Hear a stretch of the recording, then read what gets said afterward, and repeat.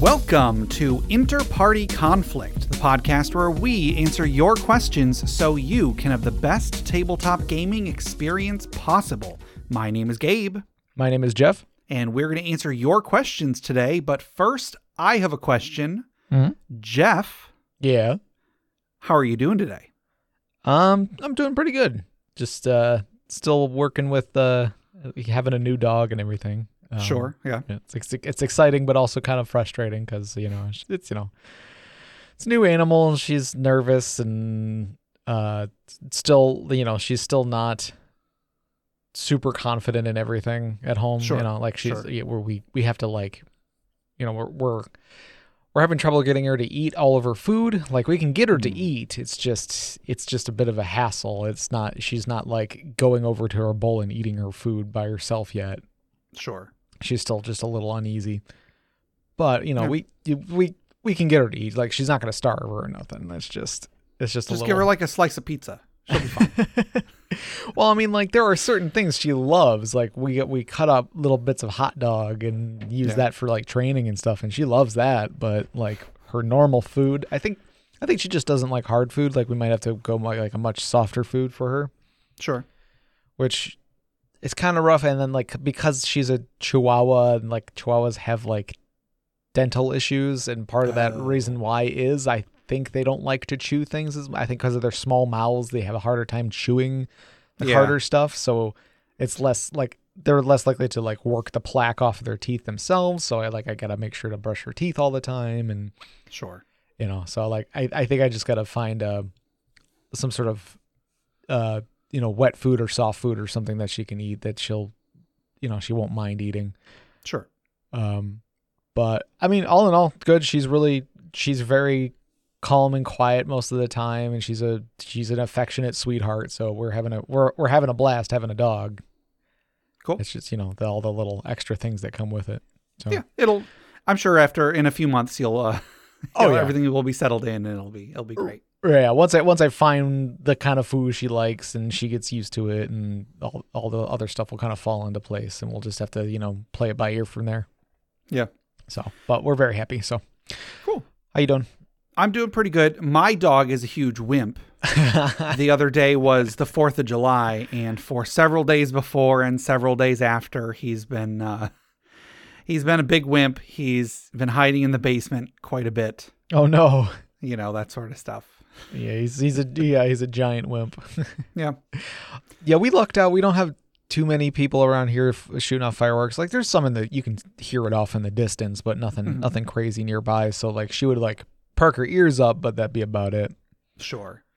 We have some neighbors that live 2 houses down, and they used to every year do like an awesome fireworks display. They would just light off a ton of fireworks, and we could just sit in our backyard and watch them.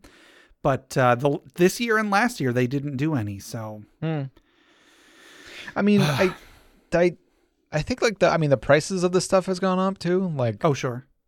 My parents, their place on the west side of the state, they like their neighbor like two houses down. Like, I was over there during the 4th of July, and they set off like crazy shows.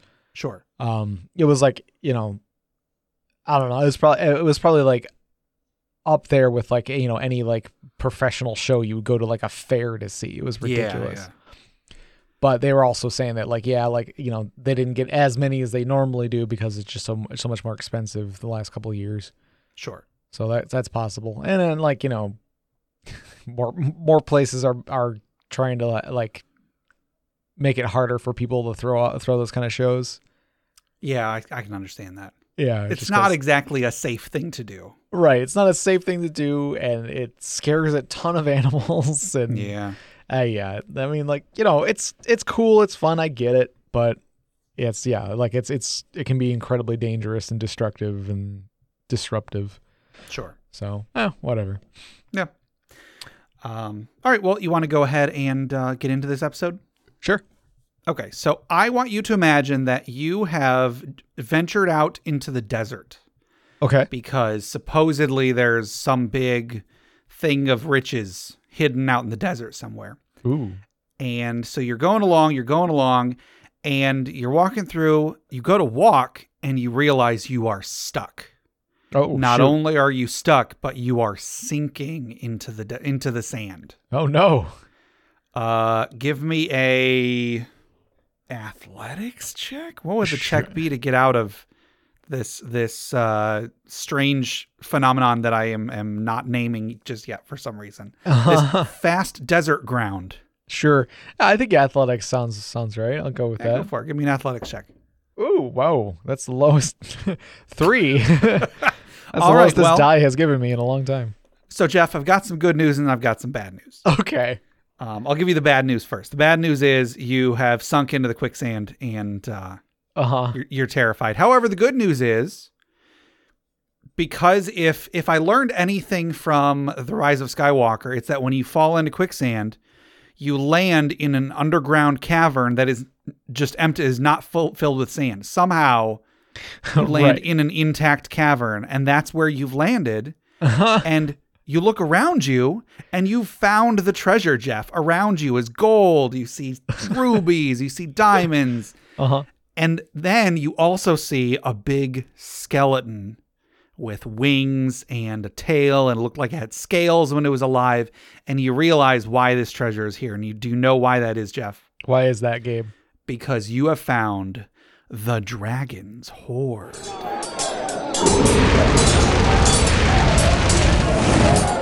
So today's magic item was submitted by Arcanist Winterbrand via email.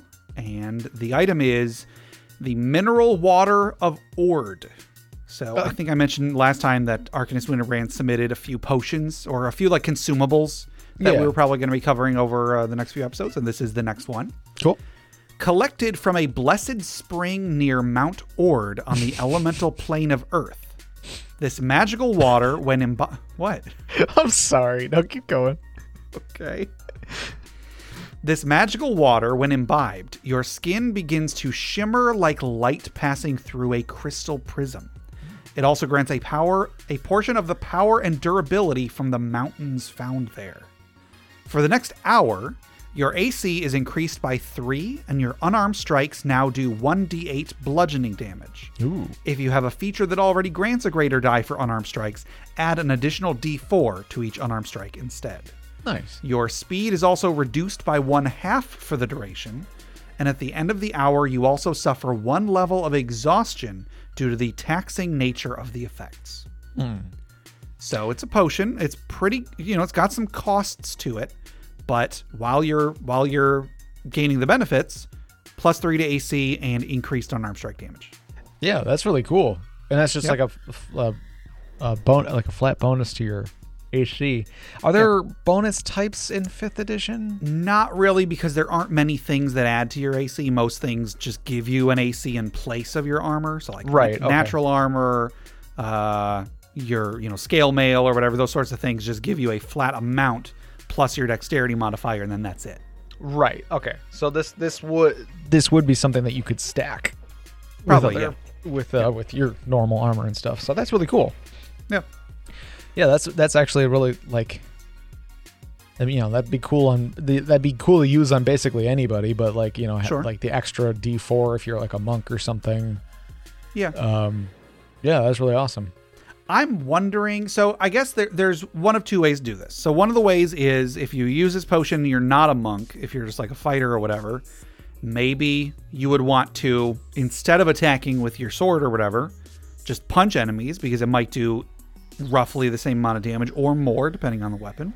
I'm wondering though if there's any way to rationalize this item increasing the damage die or giving an additional D4 to any melee attacks and not just unarmed attacks. Okay. Like, is there a way that you could visualize this, might of the mountains or whatever, increasing your damage with like a sword or an axe or something? See, what came to my mind was like this sort of like crystal prism shimmering stuff, like, because I'm imagining you're basically being like imbued with, like, you're being turned into like a stone person kind of thing in my head. Yeah. Or some crystal growths are happening all over you or something. Yeah, that's kind of what I was picturing too. Like in Dark Souls, there's some enemies and there's some equipment you can get that just have like crystals growing out of them. So like maybe the crystals grow over your weapon. So your weapon gets an extra D4, but is now just bludgeoning no matter what weapon you're using. Oh, okay. I can see that.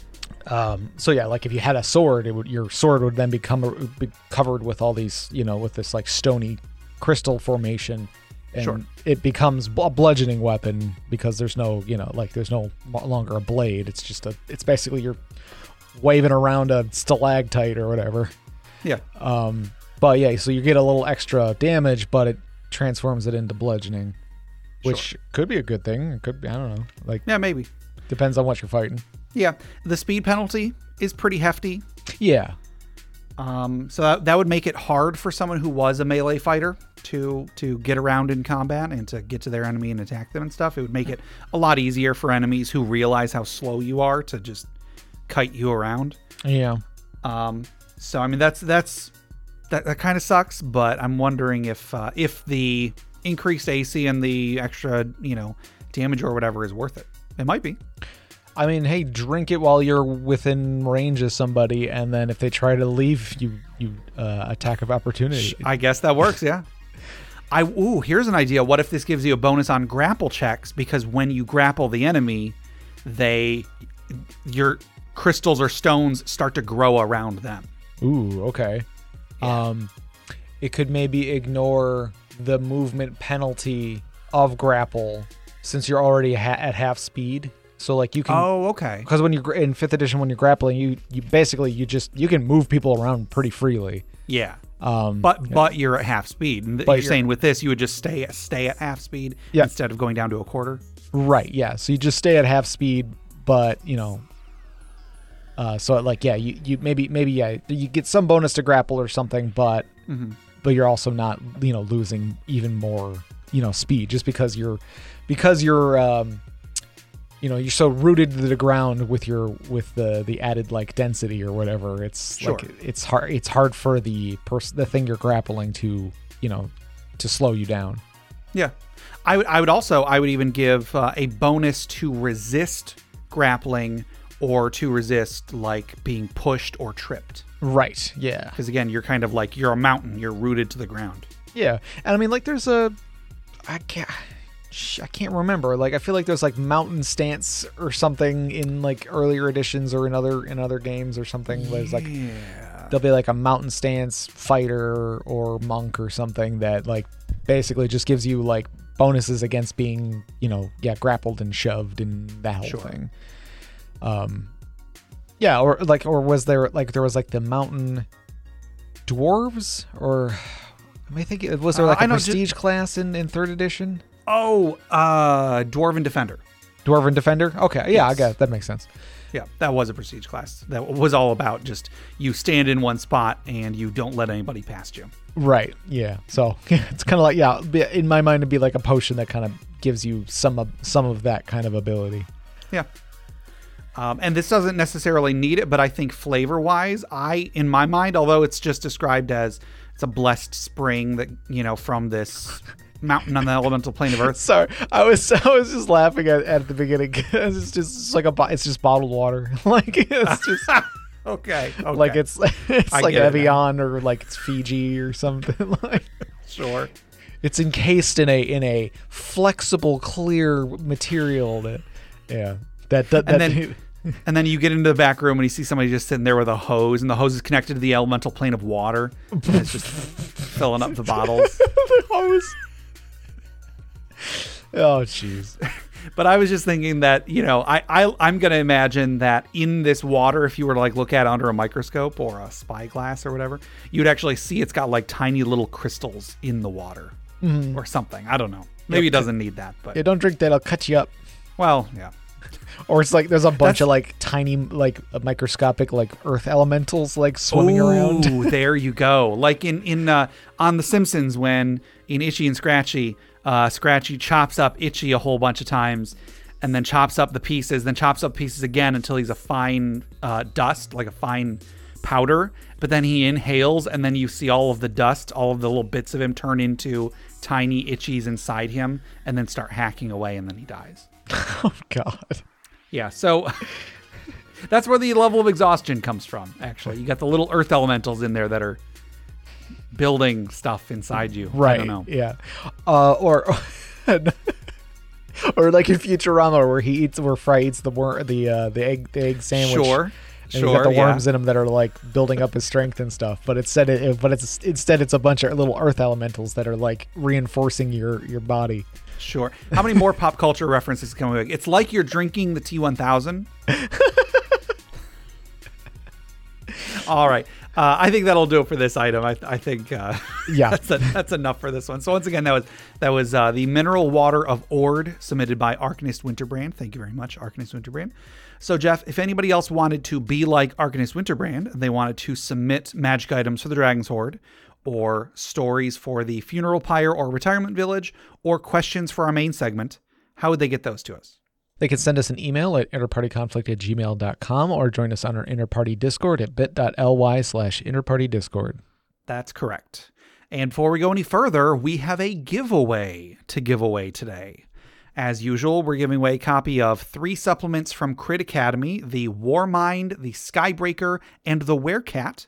And I think Justin is also including a few other things along with those. So some great supplements in there, some options for players, some really cool stuff that they've made. So Jeff, who is the winner of these 3 or more supplements today? Today's winner is Michael T. Winner.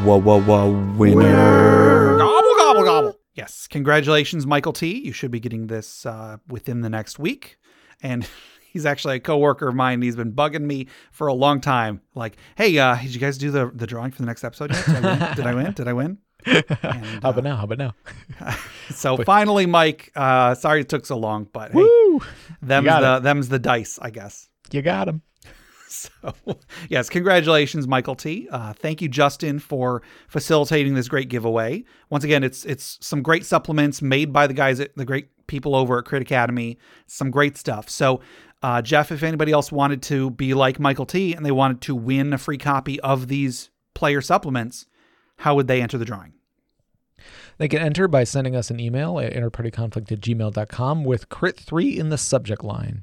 Yes, that's correct. And we're actually pretty low on entrants. So if you're out there and you want to win them, your chances are very good that you will win very soon. So please, please, please send us, send us that email so that we can enter you and then get you some cool stuff. Cool. Do you love Interparty Conflict? You know, the show you're listening to right now. Yeah! Then check out their Patreon at patreon.com/interpartyconflict. You can help support the show and get tons of bonus content too. Access hundreds of outtakes, dozens of short stories, periodic updates about the behind the scenes of the show, personalized media, a monthly Roll20 game run by Gabe himself, and more. Every month, Green and Red Tier patrons get access to the bonus podcast Interpatron Conflict, where Gabe and Jeff cover a wide variety of topics. Join right now and access the most recent episode, which might sound a little something like this. Basically, you mix slime and sand together, and it's just kind of becomes like this. It's almost like a very airy kneaded eraser. You know what I'm talking about? Okay, yeah. Or you like the erasers, you can just kind of pull them apart. Yeah, it's like that, but like if you pull apart a kneaded eraser fine enough, it kind of becomes like really soft. Sure. Yeah. It's just like an extra like soft and like form of that, and it was like it was interesting to play with. They were like molding stuff with it and everything, and it was kind of cool. I was just sort of like playing with it. I'm like, this is kind of fun, and like it was like I was expecting like if you pull it apart, it's just like chunks of sand are going to be falling out, but it was like staying together really well. So like apparently the slime technology has gotten better since I had any. How do you improve on slime? Apparently you add sand to it. Once again, go to patreon.com/interpartyconflict to help out the show and access all that bonus content today. And then one more quick thing, check out the other podcasts on the Crit Nation Fellowship. Check out Crit Academy at critacademy.com. I believe when this episode goes out, their Kickstarter for Capes and Crooks should still be going on. I think it's still going on for a couple more weeks. So please check that out. They're like right at the middle. They haven't met their goal yet. So I think they're like halfway there or something like that. So please go check it out because it's a really cool supplement. There's some great stuff. And I really want to see that succeed. So go check that out. The link will be in the show notes, but you can just go to Kickstarter and type in Capes and Crooks. So check out Crit Academy. Also check out Brute Force and Ignorance. They're an actual play podcast. Check out D&D Character Lab, where Garen and Dan made characters and debated whose characters were better. And then check out The Kind GM, which is another advice podcast as well. So check all those out. Great stuff on this network. Enough all the admin. Let's get into some questions, Jeff. So I feel like these two questions go pretty well together. In fact, we might even want to cover them at the same time. It's up to you. Sure. Well, we can just kind of we'll transition to the other one pretty easily. All right, our first question comes from Jason E on Discord, and they ask, what are the spells that never really get used either by players or DMs? Why is that? And have you ever found new uses for them? Yeah, so I kind of just went through the player's handbook and I looked at the lists of spells.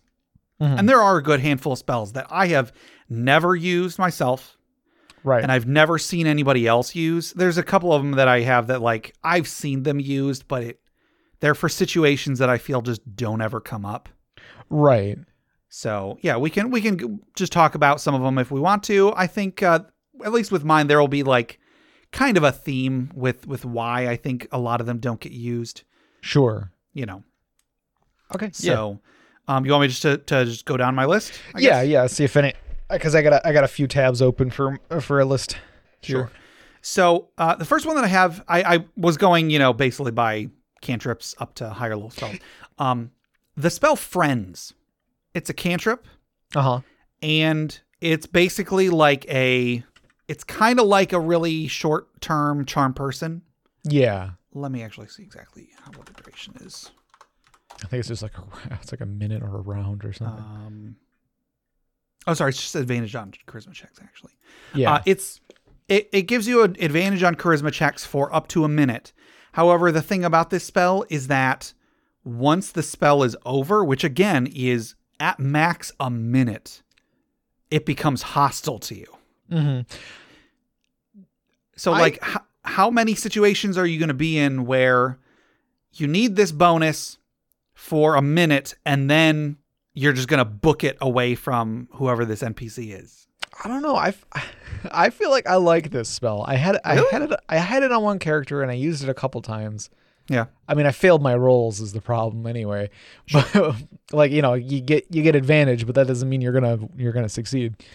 But I feel like if you're just trying to get past a guard or something, you need to do something real quick. Like I feel like somebody's just trying to sneak in and grab something real quick, kind of thing.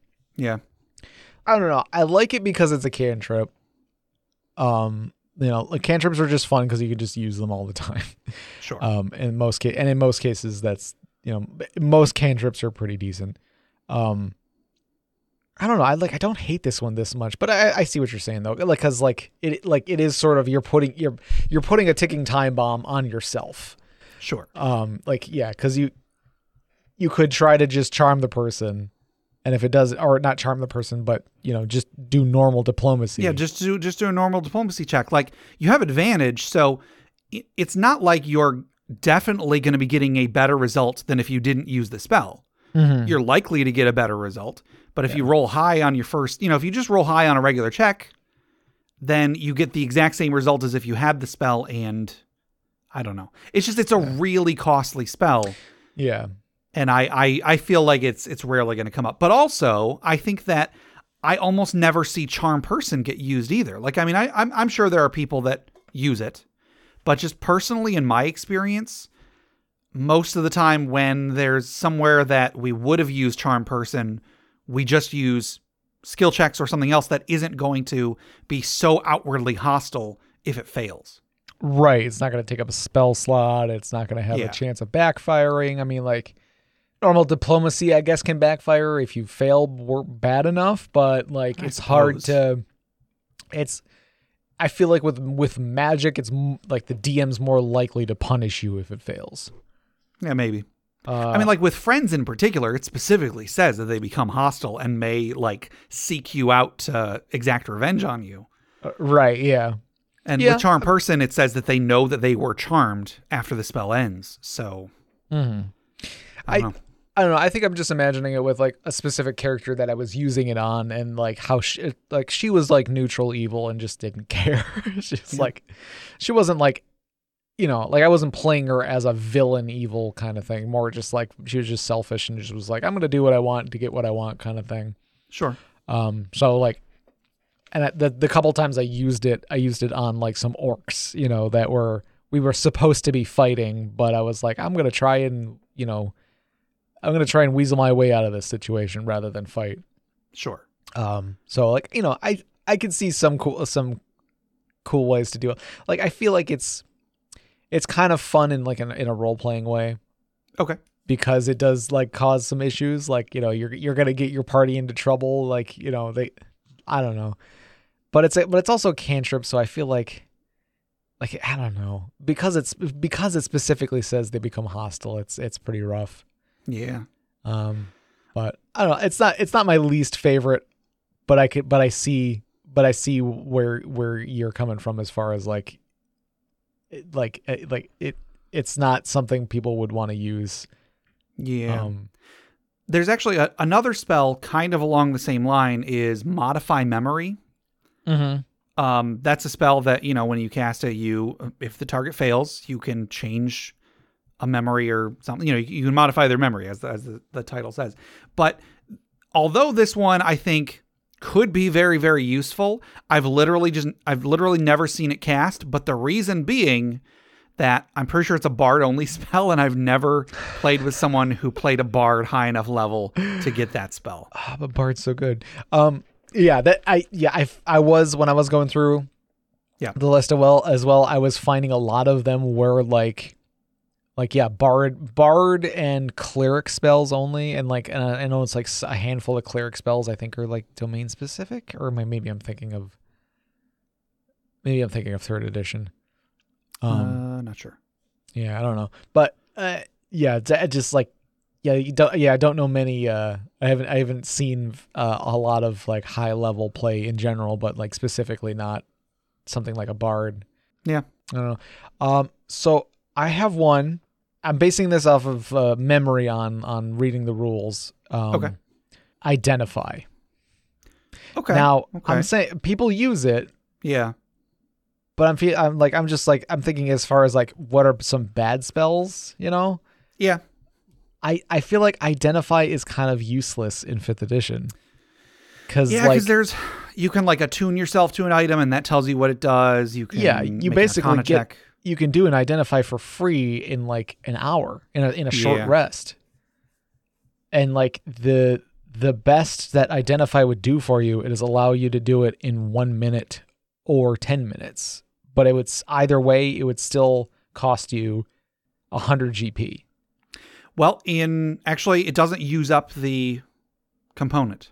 Oh, that's true. It used to. It definitely used to. It doesn't in 5th edition unless it says so. But you still have to have it. You still have to have spent that 100 gold once. Right. Yeah. You still need at least buy it. But I think you're right. Yeah. It doesn't use it up. Yeah. But still, like, it's like why take up a known spell or a spell slot when you can just on a short rest? Like, okay, we just fought a thing and got a magic item from it. All right, well, I need to get this back and rest up this way anyway. All right, let me just attune to it while we're resting. Oh, I know what this is now. Like Identify, like it just, because of that one rule, the Identify spell just, I feel like it's almost pointless. Like, I think, if it gave you more than just like the stats, like if it told you more about it. Yeah. Like if it like kind its of history and stuff. Yeah, if it kind of gave like more like a background or like more like lore specific stuff about the item as well, that'd be cool. Yeah, well, there's another spell for that, and it's 5th level. Right. So like, and that's another theme of some of the ones I've picked is like, it's like this is such a high level, like for what it does. Why would you pick that over a different spell on that level, you know? Sure. But yeah, so I I know I'm pretty sure plenty of people maybe go for Identify, but like I don't think it's as useful as it should be in 5th edition. I think that there is a fun to be had in having what an item does be a mystery. However, the game it's not really designed for that, and each edition has made it easier and easier to identify items. So that's kind of a lazy, I don't mean this in a bad way. I mean, I don't necessarily mean this in a bad way, but it's kind of a lazy conflict. Like, oh, what does the item do? You have to use it to find out what it does. And right, yeah. Again, I can understand that. However, if that's what your conflict is, the game isn't really the game is more interested in going and doing fun stuff instead of just, what does this item do? So there are a lot of rules that have come up to be like, no, you can figure out what it does just by doing this quick thing. Right. I'm not fully against like them being able to just be like, okay, let me just toy around with this for a while. Yeah. Maybe have a check or something, like maybe something can go awry. I don't know. Yeah. Or maybe when they do make a check or they do attune to it or whatever, tell them, oh, you can tell that there are properties of this that you aren't able to identify. And then they do have to use the spell for it. I guess. Yeah. Yeah, maybe like if it's a magic sword, you can be like, they can attune to it and be like, oh, it's a magic sword. And just say, like, it's like, it'll do something when you swing with it, you know, like you don't tell them exactly. I don't know. Yeah, no, I get what you're saying. Like there's not as much excitement in, ooh, what does it do as it used to be? Cause like everybody kind of understands what enough people have played video games and RPGs to be like, it's a magic sword. Okay. It makes it so I hit better. Sure. Cool. Like, all right, can we go on? Yeah. Yeah. So there's a handful of spells that I feel like never get used by players because they are basically like defending an area spells. Okay, yeah. So, for example, Glyph of Warding is one of them. You know, you put a symbol somewhere and then if anybody sees it, bad things happen to them. Right. Guards and Wards is another one. Wards. Well, see, Alarm I feel is quick enough, and it can be used when players, when they rest. I thought about putting Alarm on my list, but I decided not to. I've never used Alarm, but I feel like lots of people do. Guards and Wards is a much higher level version of that kind of a thing that is actually a very cool spell, and there's a lot of really cool things you can do with it. Yeah. However, unless you're the owner of the dungeon, it's not really going to benefit you. It's meant for people who are on the defensive. Right. Forbiddance is a similar spell. Like you ward an area against certain types of creatures being able to enter it. And like, again, that's cool. And I could definitely see players encountering that, but they're rarely going to be the ones defending a dungeon against intruders. So unless that comes up, and even when it does come up, I feel like most of the time players are more interested in blowing up the intruders rather than, this obscure like 7th level spell or whatever it is. Right. Okay. So the spell Spiritual Weapon is great. A lot of people use it. It's a great spell. I was looking up, there's a spell called Arcane Sword. Oh, is it like Mordenkainen's sword? Is that the generic version of it? Maybe that's what it is. Yeah. Let me look it up. If it is, it's basically Spiritual Weapon, but a much higher level. But it is 7th level, and it does 3d10 force damage. Yeah, that's Mordenkainen's sword, but the generic version. Yeah, so it's exactly the same, except for it does 3d10 force damage. Mm-hmm. However, if you did Spiritual Weapon in a 7th level slot, actually you'd want to do, because it's every 2 levels, so it'd be 2nd, 3rd, 4th, 5th, 6th. So you do 3 at a 6th level slot of Spiritual Weapon. You would do 3d8 plus your spellcasting modifier.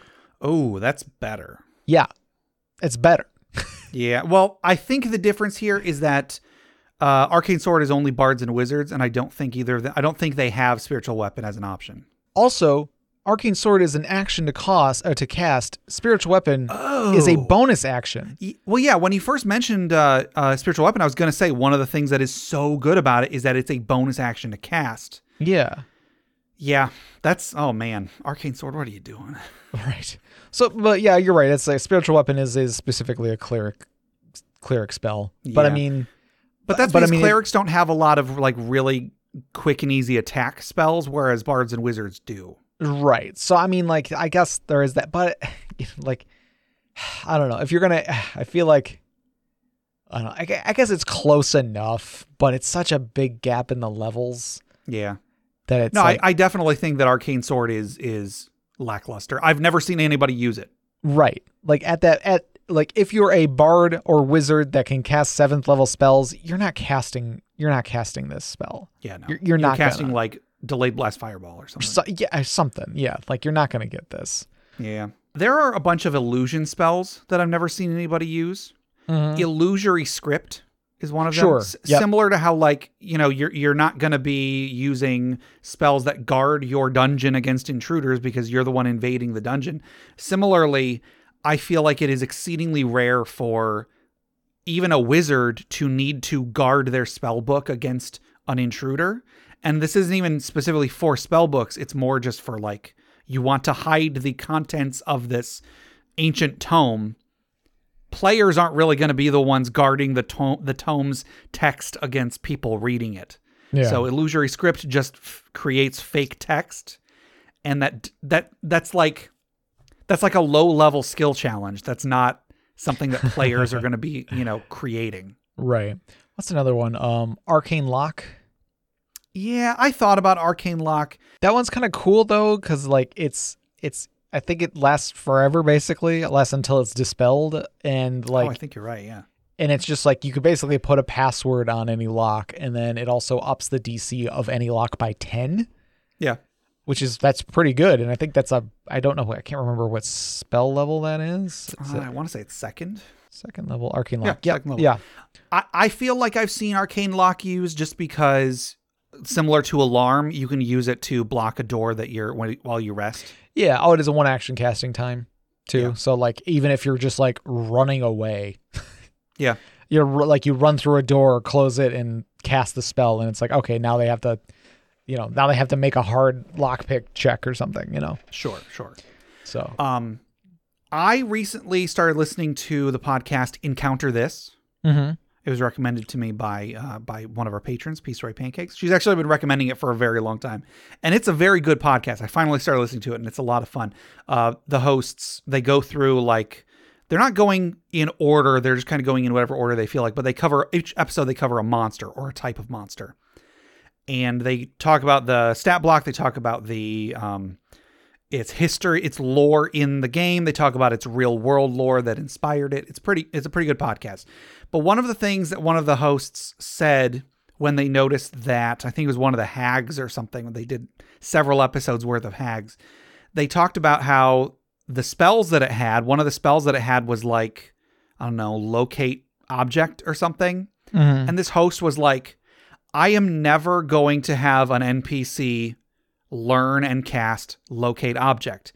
If they need to know where an object is, they're just going to know where the object is. So similarly, there are 4 different spells, or I guess it's 3, and then one of them is for 2 things. So there's locate animals and plants, locate objects, and locate creature. For NPCs, I could definitely never understand why someone would give that spell to their NPC, similar to what this host was saying, this host of this podcast was saying. Like, if I need an NPC to know where an object is, or creature or whatever, they're just going to know. There are, again, exceedingly rare situations where it would need to be they cast the spell right now in order to know where the thing is right now. Right. Maybe I could contrive a situation where that would happen, but I would never plan for that. Even though I feel like these spells theoretically should be useful for players, I've never seen a player take them or use them. Sure. The way I'd want to see it, like as a player, seeing it used by the DM, the way I'd want to see it, because like, yeah, you can just have it so like the enemy knows where a thing is. Sure. But like as a player, I might wonder, how did they know? How do they know to be here? Like, it's like, like the bad guy's always a step ahead of you, like trope. Yeah. It's like how how are they doing this? Like what could we have done to maybe prevent this or something? Or like, it's like, is there any stretch of, our skill that would have led us to get there first? Or is it just like a railroady storytelling thing where it's just like, oh, the bad guy's just always a step ahead of you. There's nothing you can do about it because I wrote it that way. Sure. I think the way I'd want to see it is maybe because it's hard to say, oh, they knew locate object. Oh, and that feels kind of cheap. Yeah. Like just them knowing the spell. But like maybe the players come across a mostly used wand of locate object in their possession.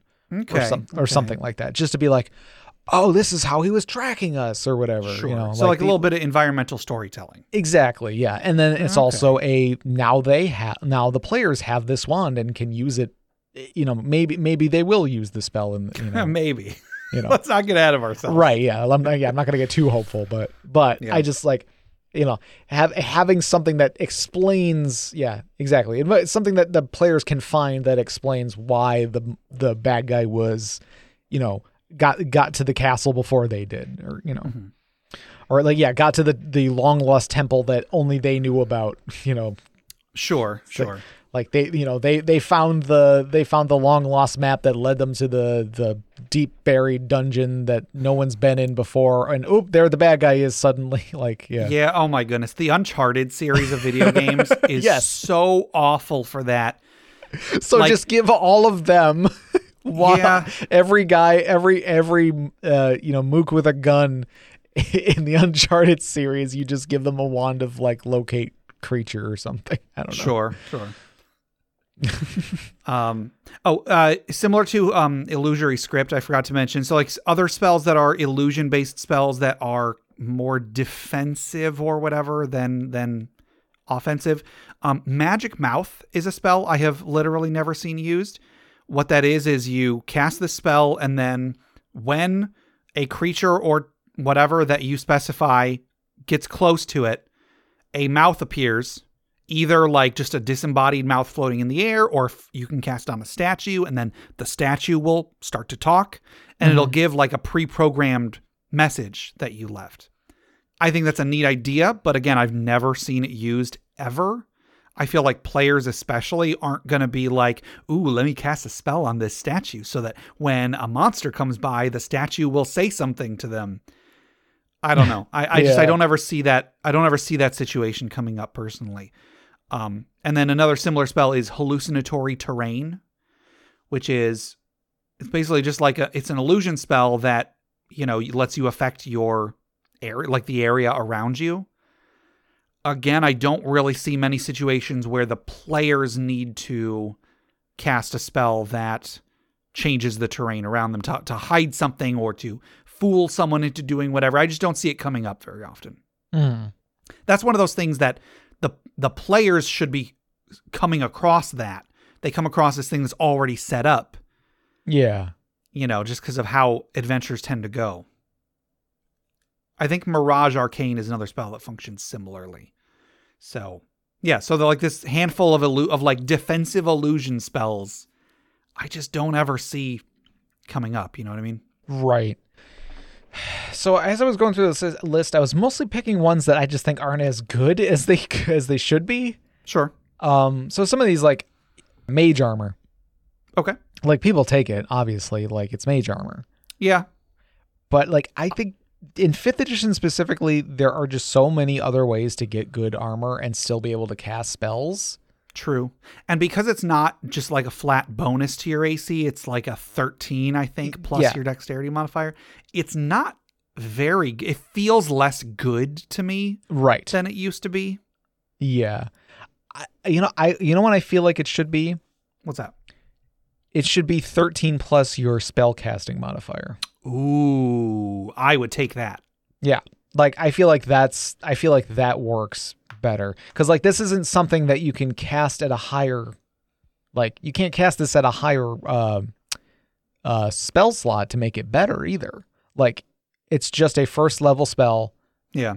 1 action, duration 8 hours, 13 plus your dexterity modifier is now your AC. And like, just be a turtle. I don't know. Like, Sure. Turtles have 18 AC. Like just by standing up that morning, you know, like that, and then like you can be a turtle wizard. Do it. Sure. Do it. Be it. Do it. Do the turtles. Play all the Do turtle. the turtle. No. But yeah, either make it so it like goes up like every 2 levels or something. It goes up by 1 or something. I don't know. Like have you be able to cast it at a higher level. Yeah. Or at the very least, I feel like instead of dexterity, you have it be your spell casting modifier. Just so like I really like that. because you're going to be pumping into that anyway. And like, I don't know, like I feel like that like, you know, what in 5th edition, at least, like what caster's going to want to like put a ton in their dexterity. Like obviously you're going to want to have some because that's the only way you're going to have AC without having some sort of racial thing or taking a feat or multi-classing, which again is like, there are plenty of ways to get good AC that you like, there's, you know, I mean, like getting a feat, like you can get armor proficiency or whatever. And like, there's no arcane failure chance in 5th edition. So like if you have the proficiency, you can wear that armor and do anything anybody else can do in it. So yeah. So like I feel like it is a spell that people are going to take and use, but I don't think it's as good as it should be for how like kind of like how big of like a staple it is. It's like, okay, like, yeah, you're a wizard. You don't have armor. You have a robe. Yeah. How you're protecting yourself. I was like, okay, I'm going to use mage armor. Okay, well, that's about as good as like, I don't know, some like cheap light armor. Sure. That's like, I don't even know if it's that good. That's like, and again, you're not as likely to put as many points into dexterity. So I feel like that could be better. Sure. I have a couple spells that I think it's not that the spells themselves are bad. It's just for the type of games that I run and the games that I play in, they just very rarely get used. The first is Featherfall. Okay. Like, it's a good spell. I definitely know what its purpose is. It's got a very clear purpose, very clear use, but I can't remember the last time somebody actually used it. You know what I mean? Maybe I just don't run games or play in games where falling long distances is likely. Sure. I've used it. I've had it used and like, I like that it's like a reaction. Like, yeah, like that's really cool because it's not something you have to like prepare ahead of time. It is a, oh crap, we're falling down a whatever, like and then you just cast reaction and now everybody's fine. Sure. It's like, I like reaction spells because it's like, I hate spending a spell slot and then it being a waste, like I hate spending a spell slot and then like the thing you thought was going to happen didn't happen. So being able to be like, all right, I want to have this in my back pocket so that if we do fall down a pit or whatever, I got it ready to go. Yeah. I've had it on my list a few times, but again, I've never used it. Yeah. That I can remember. Maybe I did and I'm just forgetting about it, but I don't know. Yeah. Another spell similarly is Longstrider. Longstrider? For the duration gives you a plus 10 feet to your speed, I think. I don't think I've ever been in a situation where that's been used. What is it Expeditious Retreat? Yeah, Expeditious Retreat is like the wizard version, I think, and it's better. Oh, gives you the dash as a bonus action. Yeah. Okay, all right. Which is, like rogues basically get that, and then monks eventually get that, I think, too. Yeah. Some form of it. So yeah, that's good. Yeah, because you're adding an extra, 20, 30 feet. Mm-hmm. So yeah, that's better. Yeah, the plus 10. I mean, it lasts longer. It lasts an hour, but still, I don't ever see anybody use it because in situations where you would need a increase to your speed, you can't give it to the whole party. So maybe for one combat, but a plus 10 feet for one combat doesn't really strike me as that appealing. Mm-hmm. I don't know. I'm sure there is a use for it. Just I've never seen it used. I've seen it used in a forum post of somebody trying to make the fastest movement speed in the game. Sure. Like trying to calculate like what is the fastest you can possibly go with just like with anything from like the core books and stuff. Yeah. And I think that added to it. I'm not 100% sure. I can't remember if there was. I'm sure it did. Yeah. There was something else. I think there's like turning into a horse, and then like there's like special horseshoes. Like there's like a magic item that are horseshoes that give your mount like that can give a horse like animal faster speed or something like that. So you can shapeshift into a horse, and you get expeditious retreat cast on you, and a bunch of ridiculous stuff like that to get like as fast as you possibly can go in one round. Yeah. Animal Messenger is another spell I've just never seen anybody use. Mm-hmm. Yeah. You know, I mean, if it's a lower level than sending, but I feel like anytime that somebody's needed to send a message over a long distance, they've just found some way to access sending. Yeah. Yeah. Find traps. So yeah, we our social media question that we're gonna that we got listener responses for. Somebody mentioned find traps, and the thing about find traps is that it really, to me, it seems like it's a holdover from older editions. It isn't very good in 5th edition. It was pretty darn good in 3rd edition because before there were restrictions on like you could only find traps over a certain DC if you were a rogue. Find traps, the spell, gave you a bonus and got rid of that limitation. Mm-hmm. And then in earlier editions, I think there wasn't a check involved. You could only find it if you were a rogue or if you were a thief. So right, yeah. I feel like the spell existed in earlier editions to overcome that very significant restriction.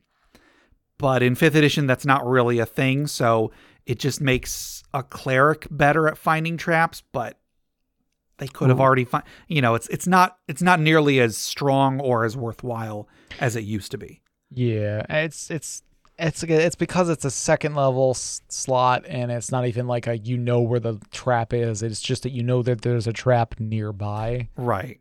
So like which I mean like you could pretty easily deduce like if you're standing in front of a door and you cast it, you're like, okay, the door is probably trapped. But it could be the floor in front of the door or the ceiling above the door, or it could be the wall next to the door, but not the door itself. So like you go to check the door and oops, you triggered the trap. Sure. I don't know. Like it's something like, again, it's something that could be like solved with just if you make a good enough skill check, you didn't need to waste that second level spell slot. Yeah. Bestow Curse is a spell that I don't think I've ever seen a player use. Mm-hmm. Like, I can understand as a DM, so I can understand a DM using it. However, I feel like most of the time when curses do get used, they are custom curses and not the ones given in the Bestow Curse spell. Sure, yeah. That being said, some of the curses that are in the Bestow Curse spell are pretty significant, so I could understand a DM using those. But player-wise, it's one of those things like we've talked about with how I don't think that crits are very player beneficial because long-term effects don't really affect bad guys because once the battle's over, the enemies are all dead. Right. So similarly, I feel like Curse or like Contagion or any other spell that gives a long-term malady to an NPC is going to be mostly useless because it's probably only going to last until the end of the battle. Right, yeah. Yeah, because it's like, I'm gonna curse this kobold that's gonna die next round, Right. Oh no. So for the next 24 hours or whatever, this kobold has a disadvantage on all attack rolls and skill checks. Oh, he's dead? Oh. he's got a there you go. Yeah, he's got a disadvantage for sure. Yes. So okay, there was a couple pairs of spells that like there's like a lower level and a higher level, they're kind of similar. Okay. Let's see. So like Fog Cloud and Stinking Cloud. Okay, yeah. Because fog cloud just basically makes a cloud of fog that just it's hard to see through, and that's about it. Yeah. It can be dispersed by wind. It's a 20-foot radius. Stinking cloud is same thing, except for there is a chance that things within it, they have to make a Constitution saving throw, or they lose, or they spend its action that turn retching and reeling. So they can lose an action while within the cloud, which is which is fine. But it for me, it's always justifying the spell slot. It's always justifying the spending a third level spell slot on what mostly is being done by a first level spell. Cause other than them failing that Constitution save, it's exactly the same and it's 2 levels higher. Yeah. It's just obscuring mist at that point. Yeah. So, yes, there is a chance that, the things within it can lose an action, but I don't think it's something somebody's going to take, because I think third level, you're spending that spell slot on Fireball. Yeah. I don't think I've ever seen anybody take Stinking Cloud or Fog Cloud in an actual game. Right. I've used Stinking Cloud in a computer game because it was one of 4 second level spells or whatever level it is. It was one of 4 spells of that level that I could cast. So I've used it in Curse of the Azure Bonds. I've never used it in an actual game. Right. Yeah. I've put Fog Cloud on my list several times, for my character, but I don't think I've ever really used it. Yeah. The other pair is Grease and Sleet Storm. Okay. I've seen people use Grease a good amount of times. It can, force disadvantage and stuff on a combatant. Yeah. Sleet Storm, I don't think is good. Okay. Yeah. I don't think I've ever seen anybody use it. It puts out fires. Oh, cool. It's a 3rd level spell that is basically grease that puts out fires and adds a heavily obscured effect. Okay.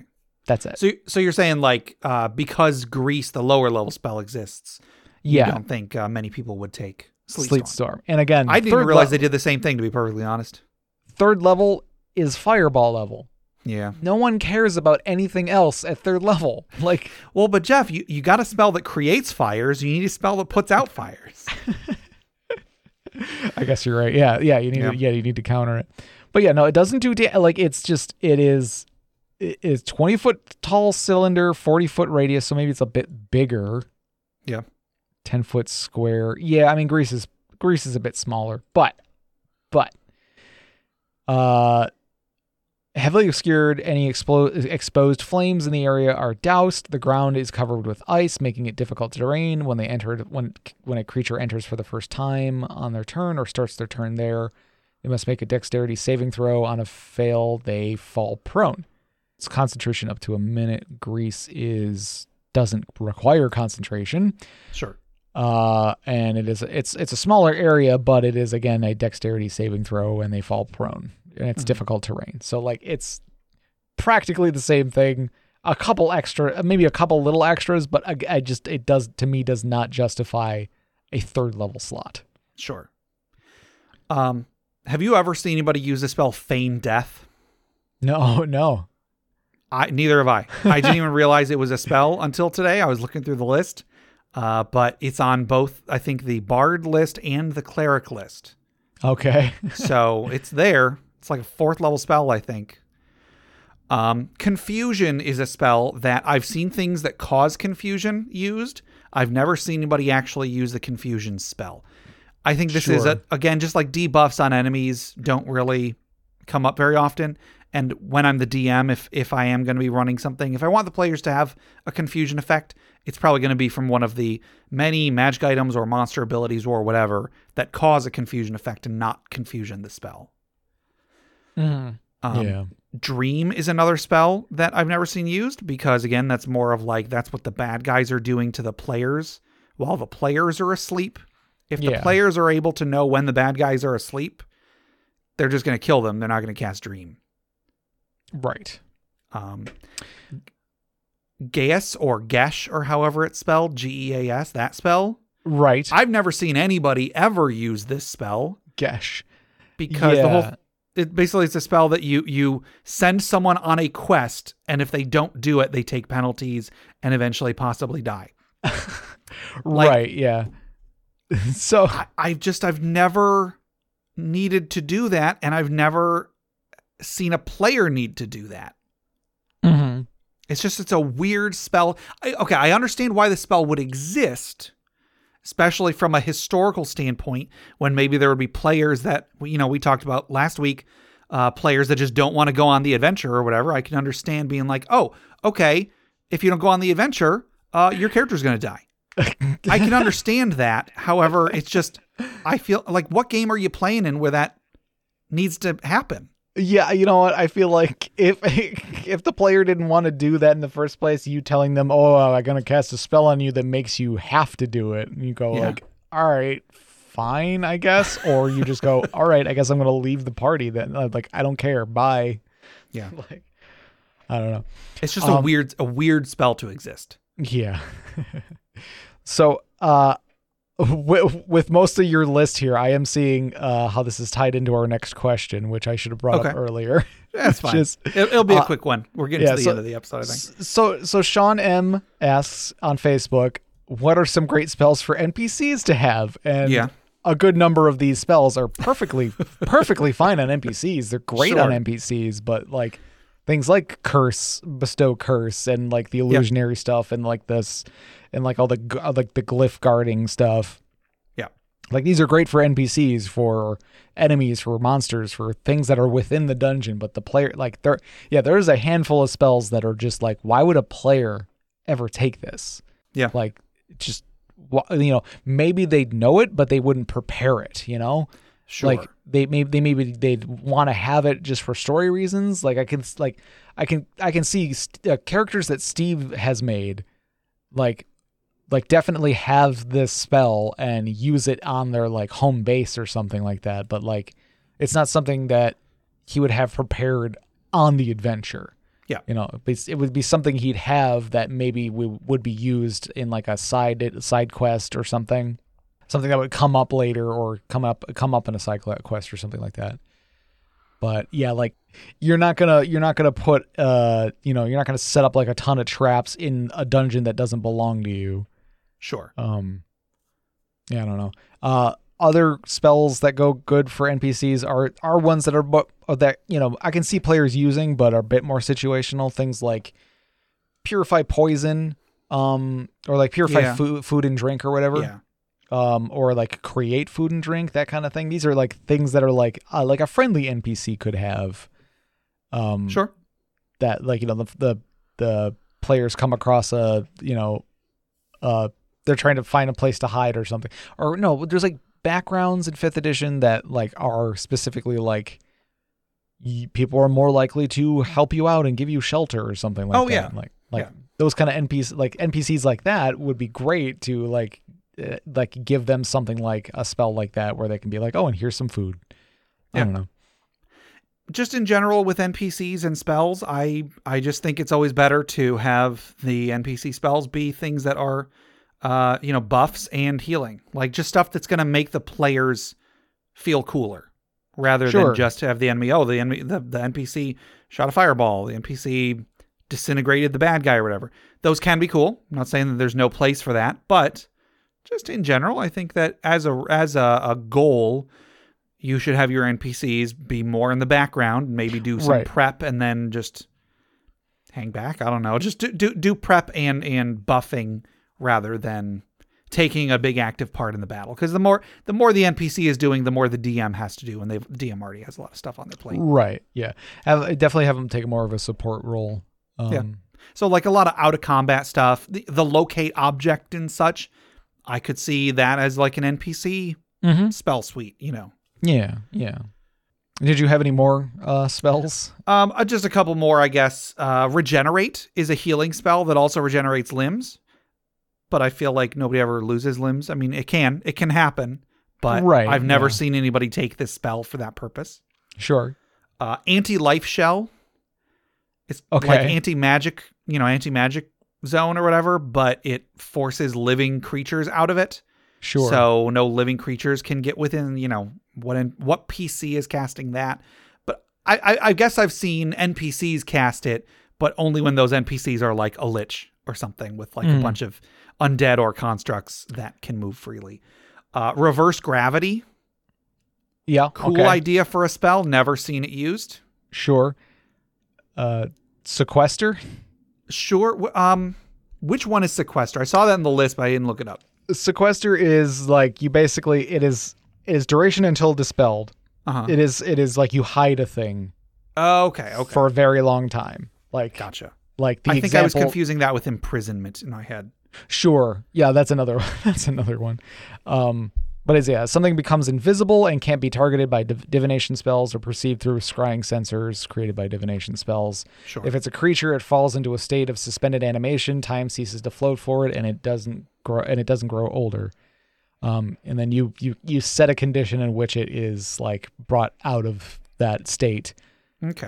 Examples given are after 1,000 years or when the Tarrasque awakens. Okay. I mean, I like that. Yeah, I like seen it used, but I like that. Yeah. Yeah. 5,000 GP. There you go. Okay, that's a limiting factor right there. And then I've just got one more. It's Big Daddy, and that is Wish. Okay. I've only ever seen it cast from like a Ring of Three Wishes. I've never seen anybody actually use it. I've seen people use Miracle, which was the 3rd edition cleric version. Right. But I don't think I've ever actually seen anybody cast Wish. I've only seen Wish or Miracle used to emulate a different spell. Sure. Which is like, that's usually one of the, like, that's the easy way to use those spells is like, rather than like wishing for something obscure that the DM can then do a monkey's paw to. Yep. You could just be like, okay, I can cast up to 8th level spells, whatever spell I want. Boom. There. Yeah. I just want to cast this one spell. Yeah. I've actually, so the reason I think nobody takes Wish or nobody uses Wish is because of that monkey's paw thing. I think that most people are too afraid that something bad is going to happen to ever actually use it, which if that's the truth, I think that the Wish has failed. I think that if your fear of the monkey's paw causes you to never engage in the monkey's paw, then I think the monkey's paw has failed as a monkey's paw. I actually have an idea. Toss this out there as a way to change Wish. You can use Wish to do so you can use Wish to emulate another spell, whatever. You can do that if you want to. But if you use Wish for anything beyond that, you can do it and it works. It does whatever you cast a spell for. However, you just can never cast Wish again after that. It will do literally anything once, and then you lose access to the spell. Right. I know that Wish has something sort of like that. Anytime you use Wish for something beyond whatever, there's a chance that it will, but then there's also the chance that it won't do what you wanted it to do because of the whole monkey's paw thing. I'm proposing there is no monkey's paw. Wish won't blow up in your face unless you do something horribly, horribly wrong. But so you can do literally anything campaign shattering if you want to, but you can do it one time and then never, ever again. Mm-hmm. I'm wondering, I haven't play tested this obviously, but I'm just curious how that would stack up if people would ever use that and, take that and use it, because I get it. A DM doesn't want somebody to get to 17th level and then just be like, oh, I want to be the ruler of the universe or whatever. But then what? What if they did? Right. And then what direction is the campaign going to go now? Now is that player, is that PC now a god and is not actually part of the party anymore? Okay, that player just wrote themselves out of the campaign. Yeah. The player just the character just disappears and everybody goes, huh, all right, and then moves on. Yeah. So I feel like that would be, I still feel like a lot of the time it wouldn't get used, but I don't know. I feel like that would be preferable to, well, I'm just never going to use this spell because some DMs have it in their head that no matter what I do with it, it should blow up in my face. Sure. Yeah. I don't know. So just throwing that idea out there. We haven't really been saying too much about how to how to make the spells usable or whatever, or like how to make them so that more people will use them. But that's the idea I've been kicking around with Wish is no, let it do literally anything, but then it's gone. Yeah. And I would even say get rid of Rings of Three Wishes. Sure. Yeah, I mean, don't have it be a thing you can buy or right. whatever. Yeah, you can't just buy. Yeah, you just can't go down to the market. And also, like a genie or something isn't going to give you a wish because, unless it's like a very, very important, because then they can never cast Wish again. Or sure. something. I don't know. Yeah. I don't know. Or maybe they die if they cast Wish or something. Yeah, maybe. Maybe that's what Wish does. You can use it to do literally anything, but then you die. Sure. I don't know. I wish I could never die. I guess. Yeah, I don't know. So, did you have any others? No, I don't think so. No, I think that's all of them. Okay. All right. I think that'll do for our questions for today, or at least our regular questions. We do still have our social media questions, and we didn't get very many responses. I'm actually kind of surprised. Oh. So our last social media question was, in your opinion, what is the most useless or overrated spell in D&D? Do you recall if you had an answer? I think I immediately went for True Strike. Yeah, True Strike is pretty bad. But I think I said I was going to come up with something other than True Strike, and I think what I'm going with is Identify is just sure. I like, again, because of that mechanic. Yeah, fair enough. And it's like, this is just pointless. It's silly. Yeah, I think I think I said Prayer of Healing just because it's a healing spell that takes 10 minutes to cast that is terrible compared to other healing spells that are meant to be used out of combat. Sure. I think I would also say Find Traps. Find Traps is pretty bad in this edition. Mm-hmm. So, there's a lot, as we said, there's a lot of spells that are either very bad or just not usable. Right. So we did not get any responses on Facebook, which is kind of a surprise. Also did not get any on Twitter. It's less of a surprise. On Reddit, we got a couple. Alstar the Minotaur says, I find that a lot of the great D&D YouTube minds love the cleric spell Aid. I find it really underwhelming. An extra 5 hit points is nominally useful at 3rd level when you get the spell, and clerics have access to so many better spells at higher levels that I can't ever justify upcasting it to get more out of it, even though it lasts 8 hours and isn't concentration based. If I recall, that's the one that increases your hit point total, I think. Yeah, I think that's right. Which can be good, but also can be bad, because then when the spell ends, you lose those. It's like the whole barbarian conundrum that 3rd edition had, where you might be down so many hit points while in rage that if you drop out of rage, you will immediately fall unconscious. Yeah. Not saying that necessarily 5 hit points is going to make or break the game, but it's just a weird. I just feel like it would have been better if you lost it from your max. I don't know. Yeah. Arcanist Winterbrand says, hands down the most useless spell in 5th edition, easy, Find Traps. It's a 2nd level spell that only tells you if a trap is present, but not its exact location, and what effect it might have. Most adventuring parties would simply make a check if they were uncertain of any danger. I know an investigation check can fail, but even still, why does this spell even exist? Only in a trap-focused adventure or dungeon would you take this, but really you should just play a rogue. And yeah, I totally agree. In earlier editions, it could let the cleric function as a rogue on top of all the other things clerics were fantastic at. But in 5th edition, yeah, it's just not great. No. And then El Jahwe says Augury. No other text, just Augury. So Augury, is the magic 8 ball of spells. Kind of, yeah. It's a divination spell.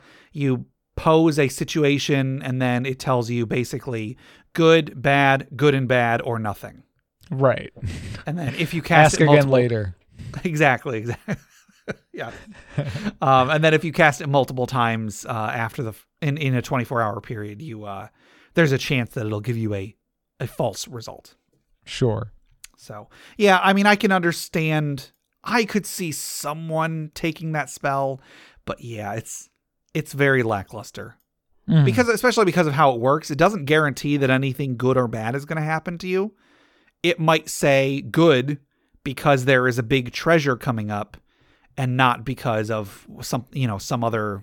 The thing that's guarding the treasure. The other thing is guarding it, I guess. Maybe that would say good and bad. Anyway. So that was everybody on Facebook. Over on Discord, we got a few. Dustin says, Wish. You rarely get to the high level enough to cast it, and there are so many caveats and restrictions. Should you manage to line everything up to cast it at its full power and change the universe, you are most likely ending the game. So all the build up, and you are likely to only cast it once.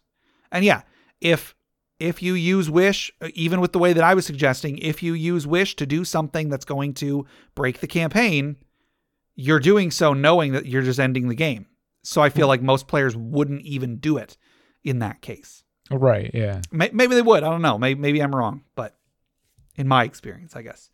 Debrasor says, True Strike. Unless you're an Arcane Trickster rogue, setting up right before combat actually happens, it's completely useless. Wizards, please buff. Lone Wolf Nate says, overrated spell. I haven't used many to have much experience, but the ones I have used, I'd say detect traps or find traps. I forget which it's called. And yeah, that's pretty good. Yeah. Autumn Wind says, Fireball has got to be one of the most overrated spells. Fire damage is commonly resisted, including Tieflings, Fire Genasi, some Dragonborn, and Sorcerers as well for PC options, and it's a dex save. Dex is rarely a dump stat because anyone without heavy armor needs it for AC, and it's useful in general. Rogues and monks also get a class feature that reduces the damage of effects that force a dex save. That's a good point. Yeah. That's not invalid. Yeah. It's a signature spell. It does a lot of damage, but you're right, there's a lot of things that can, especially because of 5th edition, resistance is just like half damage. Yeah. So a lot of things have fire resistance. And then actually, Autumn Wind did add another thing that I think is worth reading. If True Strike is so easy, what are some runners up? I think probably something like Magic Mouth, Continual Flame, and Legend Lore. All have a GP component which are consumed. Legend Lore is the only high-level spell of the three, but it can be replaced by a strong history check. As much as it pains me to potentially miss out on some sweet, sweet lore, just have a wizard with proficiency or someone else with expertise. Continual Flame, I love spells with permanent effects, but you can get that with a light cantrip or mundane means of illumination long enough to get what you need done. And Magic Mouth, it's cool ambiance and all, but it's really a glorified note. Finally, dishonorable mention, Rope Trick.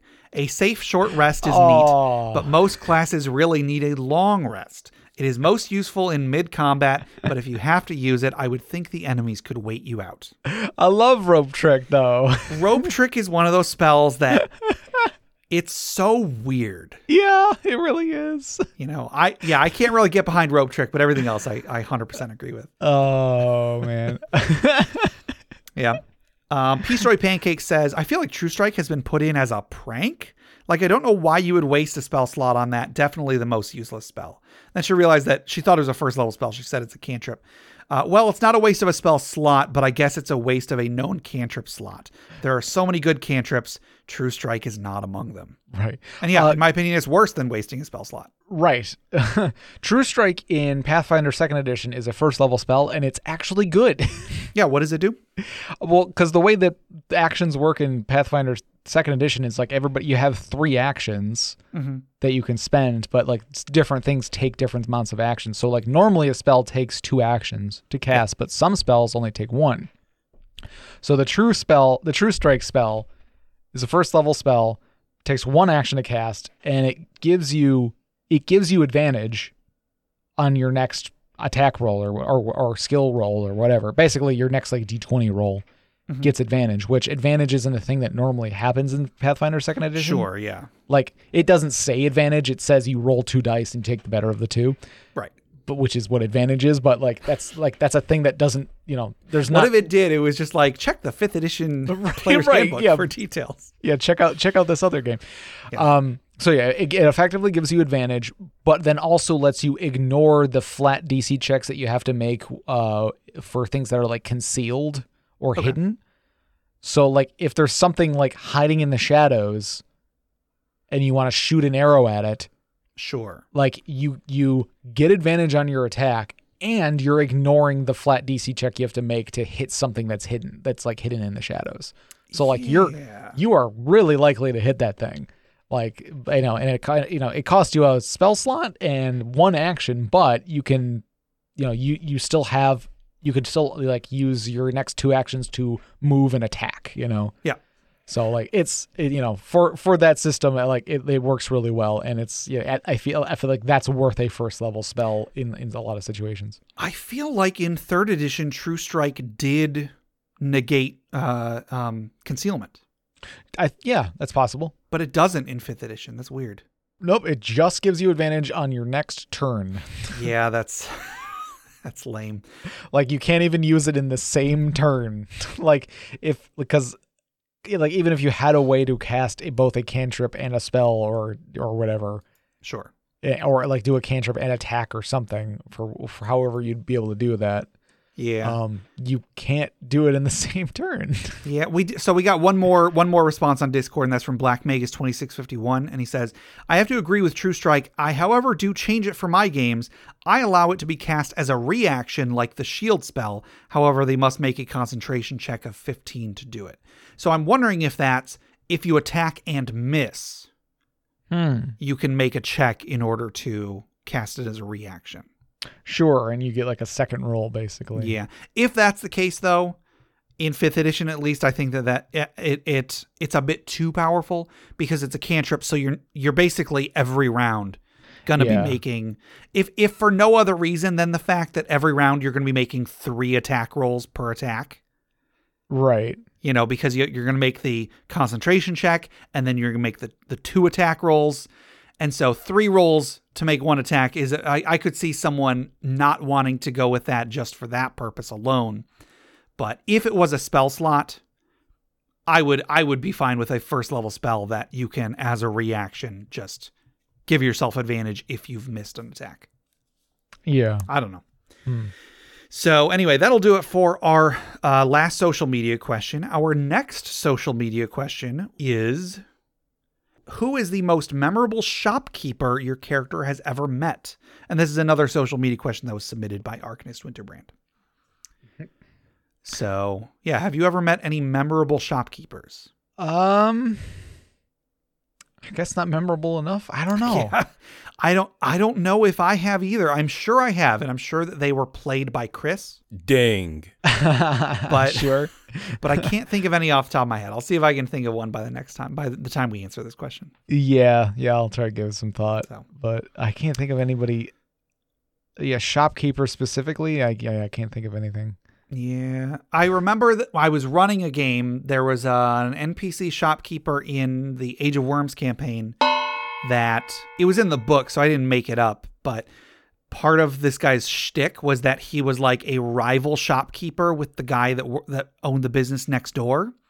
But the twist was, the players didn't know this, but the secret twist was that he actually was the rival shopkeeper from next door. Yeah. He would put on a disguise whenever he would go and work in the other shop. And right. he would drum up business by getting people to go sabotage his other business. And then that guy would get people to sabotage the other business. And then, right. Yeah. So I guess that's fun. Sure. Yeah. I feel like I remember you talking about that guy. Yeah. I think he only came up in a one-on-one session I had with Steve. Sure. So yeah, I don't think the rest of you guys got to meet him.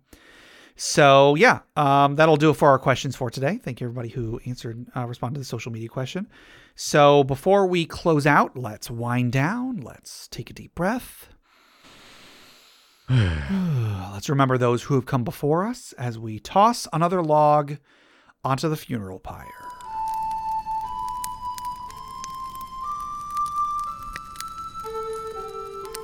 Today's funeral pyre was submitted by Weird Eidolon via Reddit. And this is a short one. Gorgons have treasure in their bellies. I think we can extrapolate that now Gorgons have some adventurers in their bellies. Yeah, more treasure. Yep. I think so. Actually, here's the thing. Gorgons are one of those monsters that, like, clearly, to some extent, they're taken from folklore and such, but in a real weird fashion, because in Greek mythology, Gorgons were the type of creature that Medusa was. Like, Medusa wasn't a race of beings. It was one named being. Yeah. And Medusa was a Gorgon. However, in D&D, they've made the race of beings Medusas, and then Gorgons are something completely different. Right. Although they both petrify. They do both petrify, so they've got to be connected somehow. Yeah, it is one of those. It's so weird. The Gorgons are like these like metallic cows. Yeah, these big metallic bulls. Yeah. That like have like a steam breath weapon that can petrify you into stone. Yeah. Yeah, it's one of those wild things. It's like it has this one similarity to what Gorgons actually are in folklore, but then nothing else is the same. It's real weird. So yeah, I feel like it's one of those things where somebody just like misunderstood what they were supposed to be. Like they didn't understand the homework, and they were like, I don't know. It's like, all right, make the Gorgon. You design the Gorgon. Okay, cool. All right, here I designed the Gorgon. It's a big metallic bowl, and they're like, no, Gorgons are the things that turn you into stone. Oh, okay, I'll fix that. Come back the next day. All right, it's a big metallic bowl that can turn you into stone. that's probably pretty accurate, I imagine. Yeah. They're like, no, it's what Medusa is. It's like, oh no, I've already made Medusas. Yep. So I guess let's raise a glass in memory of Weird Eidolon's unnamed character. As we say, beauty is in the eye of the beholder, and the treasure is in the stomach of the Gorgon. Clink. I guess.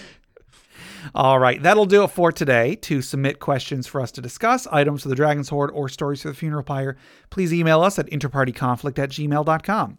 For show notes, links to media mentioned on the show, and running lists of questions and magic items, go to interpartyconflict.com. Join the discussion on social media. Find us on Facebook. We're on Reddit. We're on our Interparty Discord. We're on Twitter at InPartyConflict. Check those out for our weekly social media questions. Your answers might end up on the show. Find us on the podcatcher of your choice. We're on iTunes, Google Play Music, Stitcher, YouTube, Spotify, anywhere you download podcasts. Please rate, review, subscribe, or just tell a friend. If you want to support the show monetarily, check out the rewards at patreon.com/interpartyconflict. We have a few different tiers, so anything you can spare, even $1 a month, would go towards making the show better, and you'll get bonus content for it. Jeff, tell us about Friend Quest. Friend Quest is a YouTube channel where you can play video games. I'm sorry. Yes, you can. Yeah, sure. Go ahead. We'll go for it and give it a try. Friend Quest is a Friend Quest is a YouTube channel where you can watch us play video games. There you go. Also, head over to bit.ly/interpartyconflict to take a short survey about our show. What you like, what you don't like, etc. And just for taking it, you'll get 2 free printable board games courtesy of the great people over at hollandspiel.com. And our music is made by Boxcat Games from Nameless the Hacker's RPG. So, Jeff, until next time, I wish this episode was over. Now you can never cast Wish again. No!